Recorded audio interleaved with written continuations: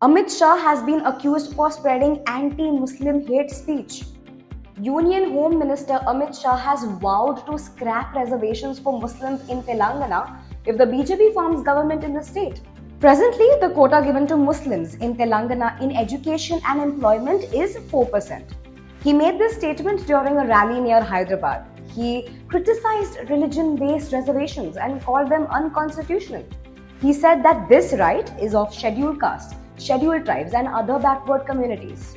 As per reports, Amit Shah also blamed K. Chandrasekhar Rao government of implementing the Asaduddin Owaisi-led AIMIM agenda in the state.